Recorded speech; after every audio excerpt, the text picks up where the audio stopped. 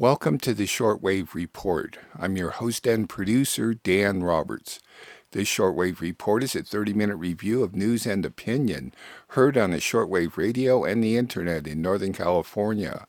Listening to international broadcast at home is quite easy. You just need a shortwave radio with a schedule of English language broadcast, or a computer or smartphone with an internet connection. To help you with this, I'll announce times, frequencies, and website addresses at the conclusion of each series of stories.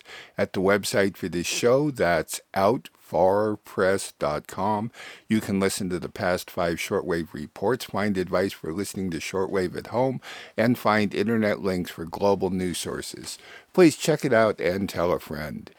In today's edition, you'll hear reports from Germany's Radio Deutsche-Welle, Sputnik Radio, Radio Havana, Cuba, and NHK Japan. We will begin with Germany's Radio Deutsche-Welle.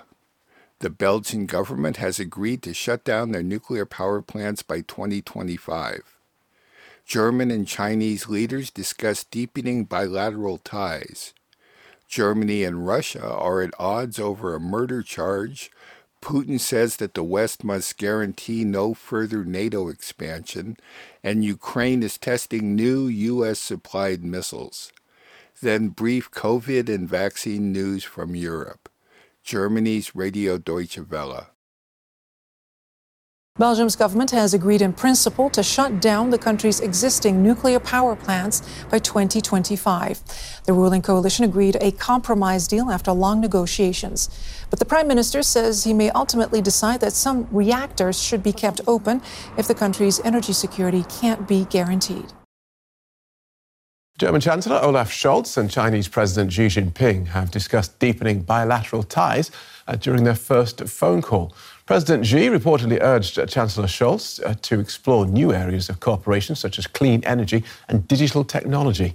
China is Germany's biggest trading partner and the single most important market for the German car industry.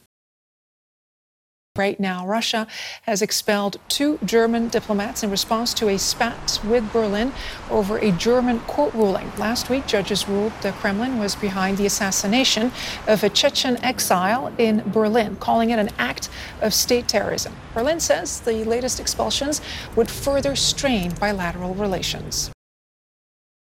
Russian President Vladimir Putin says the West must provide guarantees that NATO won't expand eastwards to include Ukraine, nor deploy weapons there. This comes against the backdrop of weeks of international concern over Russia's troop buildup on its border with Ukraine. President Putin was speaking at a 4-hour-long news conference in which he addressed a broad range of issues. And on the topic of Ukraine, he accused the West of building up tensions. Not 1 inch to the east is what we were told in the 1990s. And what happened? We were duped. We were brazenly duped. There were 5 waves of NATO expansion. And now these missile systems are appearing in Poland and Romania. That's what we're talking about. You have to understand, it's not us who are threatening. We didn't come to the borders of the US or the UK. You came to us. That was President Putin speaking earlier today. Ukrainian military forces have tested US anti-tank Javelin missiles in the country's east. That's amid military tensions with neighbouring Russia. The chief of the country's Security Council says 120,000 Russian soldiers are stationed near Ukraine's border, where they've been carrying out shooting drills. Germany's Infectious Diseases Agency has warned that Omicron will become the country's dominant variant within weeks. The Robert Koch Institute says the country's health system and critical infrastructure could be compromised if the latest wave is not stopped. The government has responded by stepping up vaccination efforts and tightening restrictions on gatherings. There'll also be limits on social contacts, but not until after Christmas. New Zealand has postponed opening its borders amid concerns over the Omicron variant. Quarantine-free travel is now possible for New Zealanders only from the end of February onwards. In Australia, infection rates have surged, with the state of New South Wales reporting 3,000 new cases on Tuesday alone. But the Australian government has been reluctant to impose new restrictions. The European Union, meanwhile, has approved the use of the Novavax vaccine in people aged 18 and older. European Medicines Agency said data shows the vaccine has an efficacy of around 90%. Portuguese bars and restaurants will now close from the 26th of December, 5 days earlier than scheduled. Infections in Portugal have risen sharply, despite a vaccination rate of around 90%. Israel has announced it will begin offering a fourth dose of COVID-19 vaccine to medical personnel and people over the age of 60. This comes amid concerns over the Omicron variant. And the EU's COVID-19 pass for travel will now expire 9 months after vaccination unless the holder has a booster shot. The new rule is due to come into force in February. Authorities on both sides of the Atlantic are scrambling to slow a highly contagious variant of the coronavirus.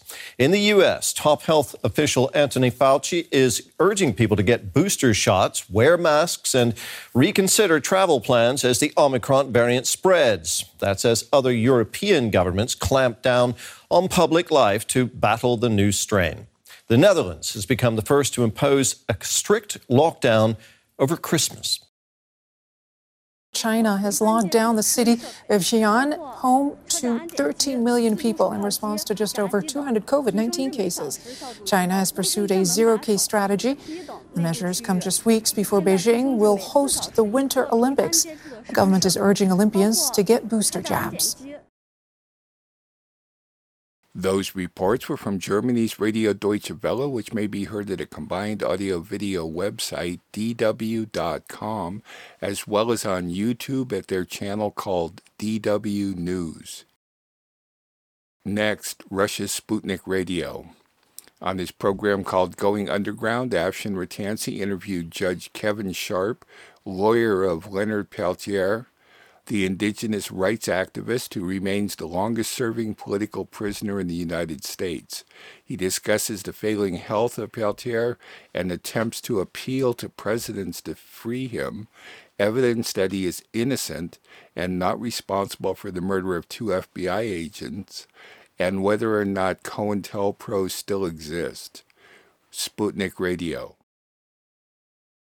Well, another street-fighting man known around the world is the USA's longest-serving political prisoner de facto, Leonard Peltier, championed by everyone from Nelson Mandela to Subcomandante Marcos to Rage Against the Machine. 45 years ago today, the legendary Native American activist woke up in the US after being extradited from Canada on now withdrawn testimony linking him to the murder of 2 FBI agents. His arguably discredited trial is now viewed in the context of the FBI's wider COINTELPRO initiative that aimed to stifle dissent and protest within the United States. Now 77 and in ill health, Peltier is looking to US President and mass incarceration architect Joe Biden for clemency. Leonard Peltier's lawyer, Kevin Sharp, joins me now from Nashville, Tennessee. I should say Judge Sharp. How is the health of Leonard Peltier? Leonard, he's 77 years old. He has multiple health issues.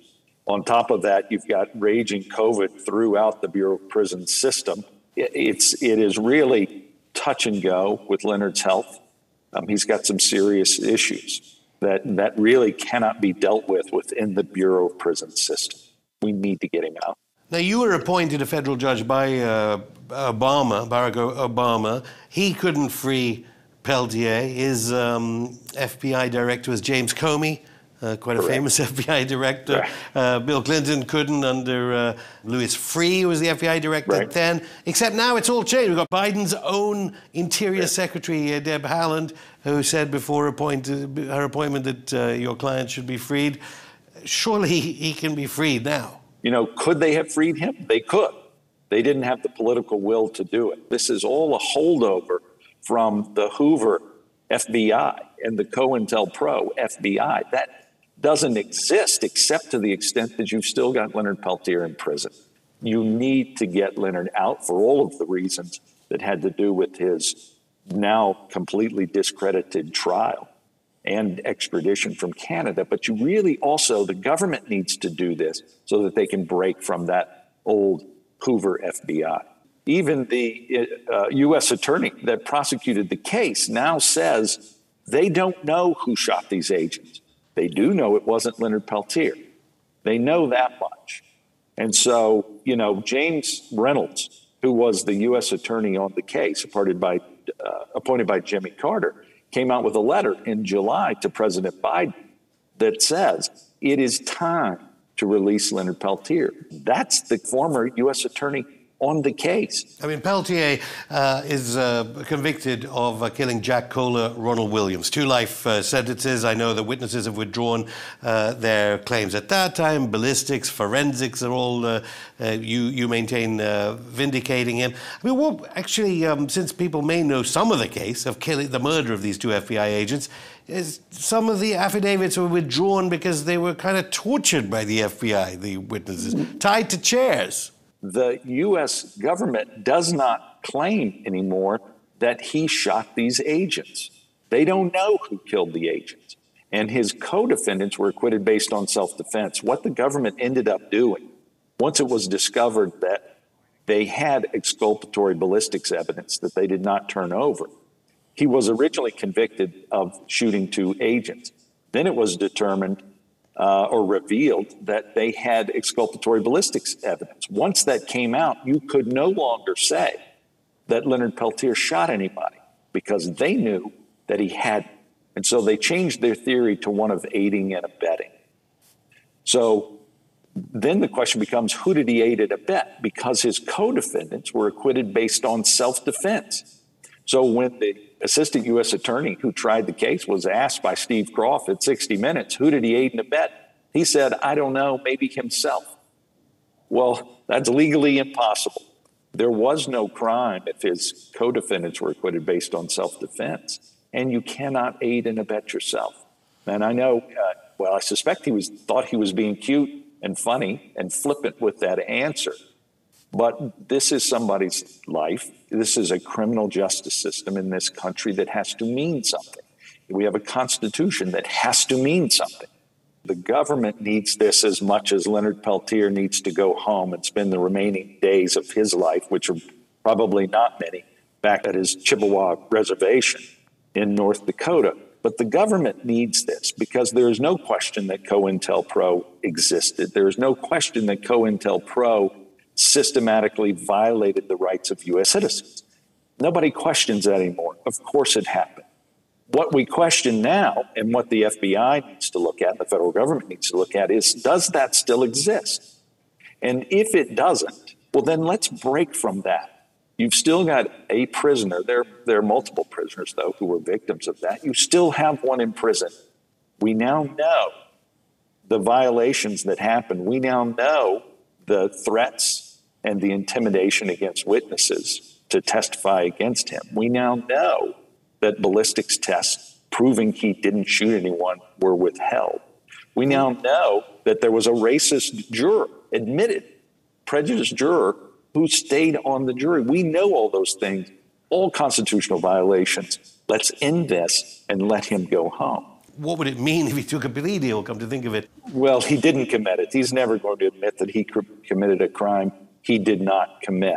If he was going to do that, he wouldn't have spent the last 45 years in prison. What it means, though, to release Leonard Peltier is that we can finally start to deal with the issues of our tortured relationship with the Native American community. What they need to do is say, let's release Leonard. Let's admit the mistakes of the past. Let's start to try and heal that relationship. Judge Kevin Sharp, thank you. That excerpted interview is by Afshin Rattansi from his program called Going Underground on Sputnik Radio, the current name for the Voice of Russia, available online at rt.com. And on YouTube, search for Going Underground. On to Radio Havana, Cuba. 3 retired U.S. Army generals wrote in the Washington Post about their worries of another insurrection in the U.S. in 2024 if the election results are not accepted by rogue units in the U.S. military. The Palestinian Authority has hailed a UN General Assembly vote recognizing Palestinian sovereignty over their natural resources. Then a viewpoint on the presidential election in Chile, where Gabriel Boric, a 35-year-old leftist, defeated a far-right candidate. Radio Havana, Cuba. 3 retired Army generals have penned an article in the Washington Post about the risks of another insurrection in 2024. They highlighted that 1 in 10 of those charged in relation to the Capitol riot in January this year had a service record. The 3 retired Army generals warned of an insurrection or even civil war if the results of the 2024 presidential election were not accepted by rogue units in the military.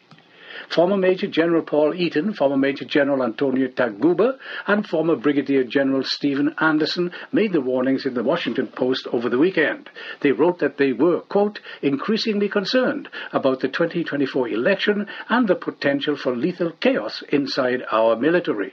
The 3 generals highlighted the, quote, disturbing number of veterans and active duty members of the military who took part in the January 6 attack on the Capitol by Trump supporters. More than 1 of 10 of those charged had a service record. They outlined a possible situation in which, after the 2024 election, some service members might pledge loyalty to a, quote, Trumpian loser who refuses to concede defeat and tries to lead a shadow government. The Palestinian Authority, the PA, has hailed a United Nations General Assembly vote recognizing the Palestinian people's sovereignty over their natural resources. The Palestinian Wafa news agency has reported, citing the contents of the document, that a total of 156 General Assembly members voted in favor of the resolution, against 7 negative votes, including 1 cast by the United States. There were 15 abstentions. The draft resolution, quote, affirms the permanent sovereignty over their natural resources of the Palestinian people in the occupied Palestinian territory, including East Al-Quds, and of the Arab population in the occupied Syrian Golan Heights. Riyad Malki, the Palestinian Authority's foreign minister, welcomed the resolution, thanking the countries that voted in its favor. The official called on the international community to force the Israeli regime to implement international resolutions and to guarantee the Palestinian people the freedom of benefiting from their natural resources. The Israeli regime, the statement added, also has to compensate the Palestinian nations for damaging, depleting, endangering, and exploiting their natural resources. Israel itself claimed existence in 1948 after a Western-backed war against Palestinian and other regional territories. With the most powerful turnout in recent years, the Chilean people elected this Sunday as the next president, Congressman Gabriel Boric, of the Progressive Coalition Apruebo Dignidad, and drove away the ghost of Pinochet's dictatorship that was hovering over the southern country. This process had been described as the most important and significant election since the fall of the coup regime, because one of the alternatives, represented by the far-right José Antonio Cast, proposed a leap back to the past. Cast went to the polls representing the Republican Party, not the one of the United States, but the one in Chile, but which has few differences with respect to the one that took Donald Trump to the White House, one of the mentors of the South American politician, together with the Brazilian president Jair Bolsonaro. Cast joined a Christian sector characterized by an almost medieval fundamentalism, especially with regard to women's rights and the recognition of sexual diversity. The danger was substantial, especially because Cast won the first round of the presidential vote with 2 points over Boric and threatened to repeat his victory supported by the traditional right. As it was said at the time, the only real alternative to avoid this tragedy, which would not only be Chilean but all Latin American and the Caribbean, was to mobilize young people and a part of the indifferent population, as it finally happened. According to official reports, more than 8.3 million citizens participated in this round, of which 4.6 million voted for Boric, who became not only the youngest president-elect in the history of Chile at the age of 35, but also the most voted in recent years. The task ahead will not be easy, as the new president will have to lead the popular referendum to approve the new constitution that will replace the one inherited from the Pinochet dictatorship and which will represent the pillars, the cornerstone of a different country. On the other hand, he will have to reactivate the economy after the COVID-19 pandemic on a different basis from the neoliberal doctrine currently in use. He must include in the agenda the restructuring of the security apparatus, including the dreaded carabineros, restoring the population's confidence in the authorities, reforming the pension system, and guaranteeing the universality of public services, including education and health. Those reports were from Radio Havana, Cuba. Cuba's website is working well at radio8c.cu, though the podcast links are not updated. On shortwave, Cuba may be heard from noon to 1 p.m. at 15140, and from 5 p.m. to 11 at either 6000, 6060, or 6100. If you have questions or comments about the Shortwave Report or could assist me by supporting this listener-funded program, I may be reached through the website and PayPal, or by writing to Dan Roberts at P.O. Box 1162, Willits, California, 95490. Please help me continue producing this weekly show, which I freely distribute to radio stations and the internet, like a very good listener in Willits did this week, along with 2 listeners who give small automatic donations through PayPal. Very helpful. Many, many thanks. We will conclude with NHK World Radio Japan. An anti-nuclear group in Japan discussed the Nuclear Non-Proliferation Treaty with government officials. Islamic countries have agreed to establish an international fund to help the Afghan people acquire food and salaries. Japan has also offered a second aid package to Afghanistan. Then COVID and vaccine updates from Asian countries and Britain. NHK Japan. A Japanese anti-nuclear group has met government officials to discuss Japan's stance ahead of a review conference on a nuclear non-proliferation treaty. Representatives of the group visited the foreign ministry on Monday and met officials for about 1 hour. The representatives asked the government to urge nuclear powers to do more to reduce their nuclear arsenals. Officials responded that as the world's only atomic-bombed country, Japan will stress the need to spread an accurate perception about the inhumanity of nuclear weapons. But they maintained their traditional stance that Japan will not join the UN Treaty on the Prohibition of Nuclear Weapons. At first, I had some expectations for Prime Minister Kishida. Considering how diplomacy under him will proceed, the government's stance is unchanged. The representative of the group said he sensed that the government does not understand the voices of hibakusha, atomic bomb survivors. The review conference of the parties to the Treaty on the Non-Proliferation of Nuclear Weapons is to be held at the UN headquarters in New York next month. Afghanistan is facing a serious humanitarian crisis. Islamic countries have agreed to establish an international fund to provide aid for the country. The Organization of Islamic Cooperation held an emergency ministerial meeting on Sunday to address the deteriorating situation in Afghanistan. Representatives from 57 countries and territories in the Middle East, Asia, and Africa took part. Pakistani Prime Minister Imran Khan expressed concern that foreign aid and Afghan overseas assets have been frozen since the Taliban takeover in August. If the world does not act, this will be the biggest man-made crisis.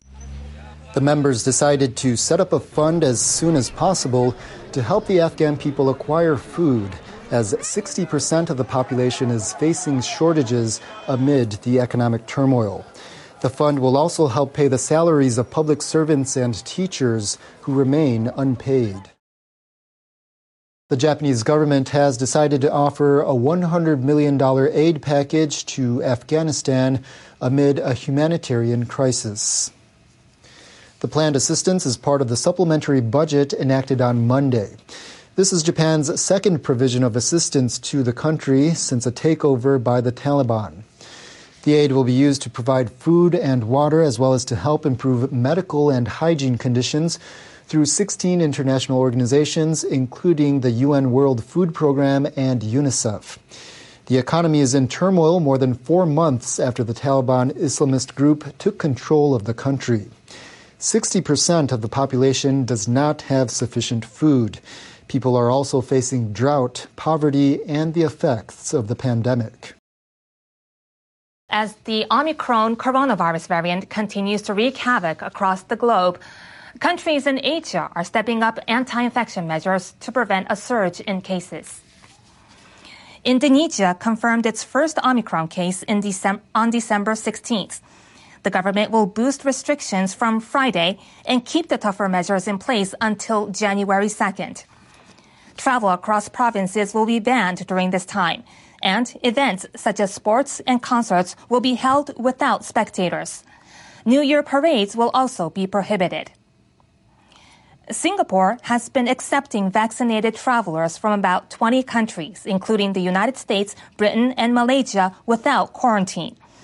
But the country has decided to suspend new ticket sales for flights and buses for quarantine-free travel from Thursday to January 20th. India has confirmed more than 200 Omicron cases so far. The country's health secretary on Tuesday asked state governments to step up anti-infection efforts. These include nighttime curfews and limits on large gatherings. States are urged to take such measures if the rate of positive tests reaches 10% or higher in a week, or the occupancy rate of hospital beds equipped with oxygen inhalers tops 40%. Britain's daily count of new coronavirus cases has topped 100,000 for the first time. The government is pushing the use of booster shots and medication to counter the spread. The country reported 106,122 new infections on Wednesday. The daily tally has remained above 90,000 in recent days. The total number of confirmed infections with the Omicron variant exceed 74,000. In London, Omicron cases are believed to account for about 90% of infections. The numbers of deaths and seriously ill patients have not been significantly increasing.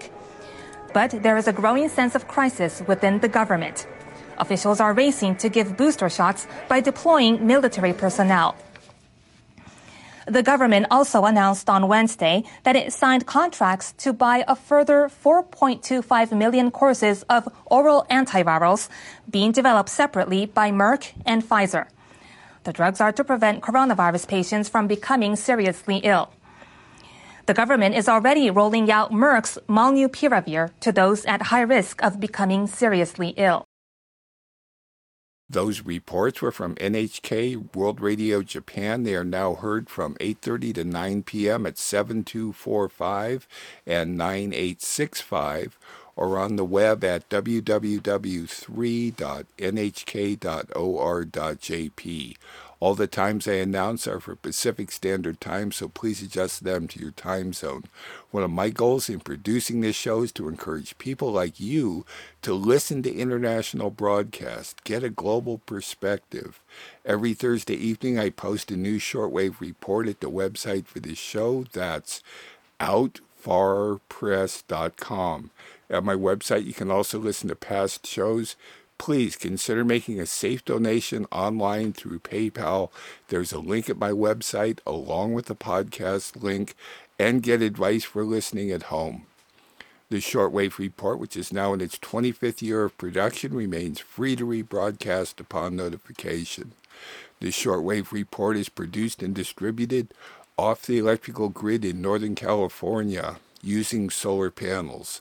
I'm your host and producer, Dan Roberts. Thanks for listening.